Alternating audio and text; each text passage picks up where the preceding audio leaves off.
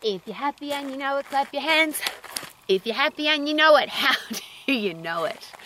I'm always happy when I come outside in the fresh air and sunshine, and of course I love my garden. And there's a very personal question straight up. What makes you happy, and what does happy actually mean?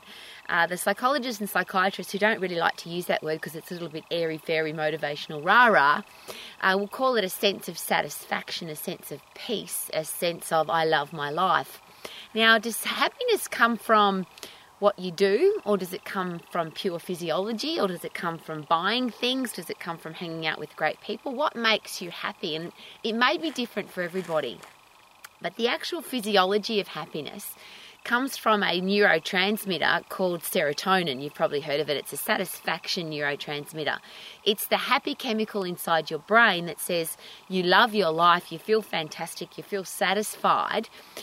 Isn't life amazing? And how do you make sure that you've got a brain full of serotonin, neurotransmitter that makes you feel satisfied with your life, that makes you feel happy?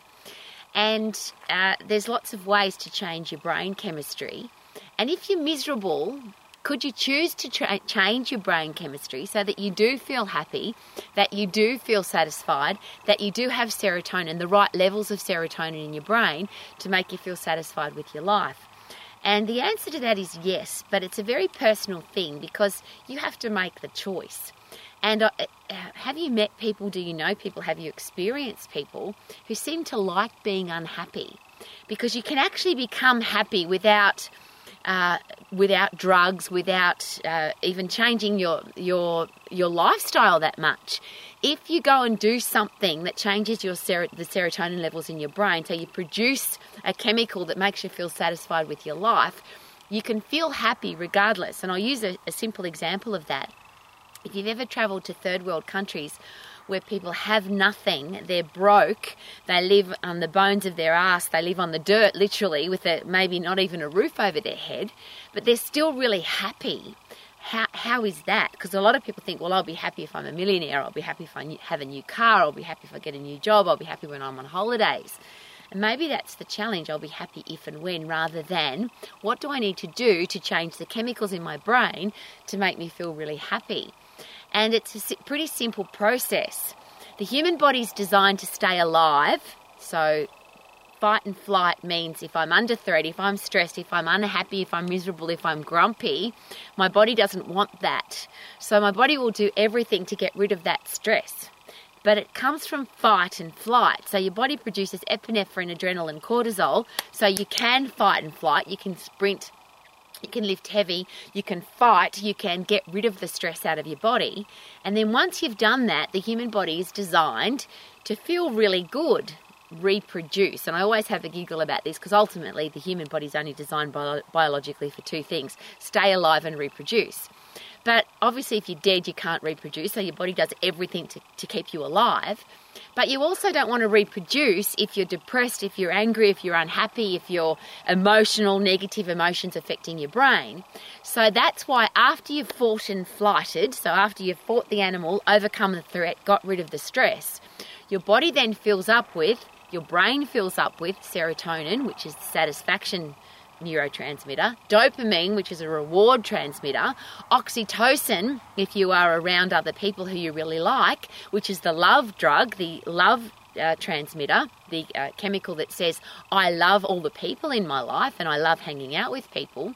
And then brain-derived neurotropic factor, which is the fertilizer for your brain to make sure that next time when you're under stress, under pressure, you've got horrible things happening in your life, you get even better at overcoming them. So your body's designed to overcome a threat and then feel good, feel satisfied with your life. So you can create all of that yourself, yeah? Go lift something heavy, go get puffed. Your body will produce the chemicals that you need to do that. So your body will produce epinephrine, adrenaline, cortisol, so you can fight and flight, woohoo!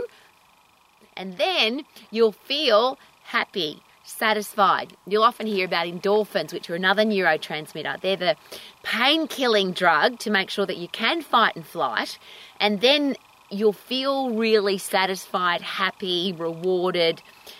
on a high.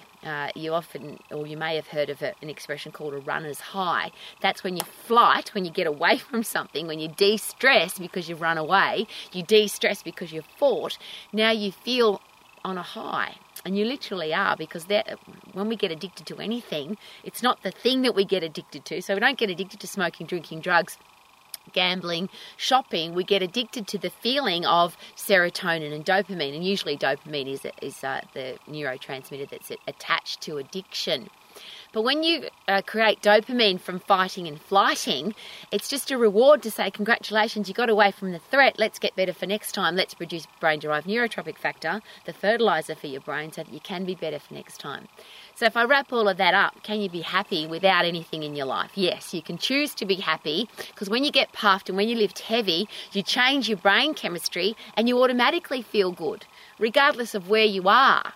If you add to that, learn, laugh, huff, puff, lift. So if you're learning, you're laughing, you're hanging out with lovely people, and you are getting puffed and lifting heavy, you've now got a complete package of the ability to feel happy anywhere at any time.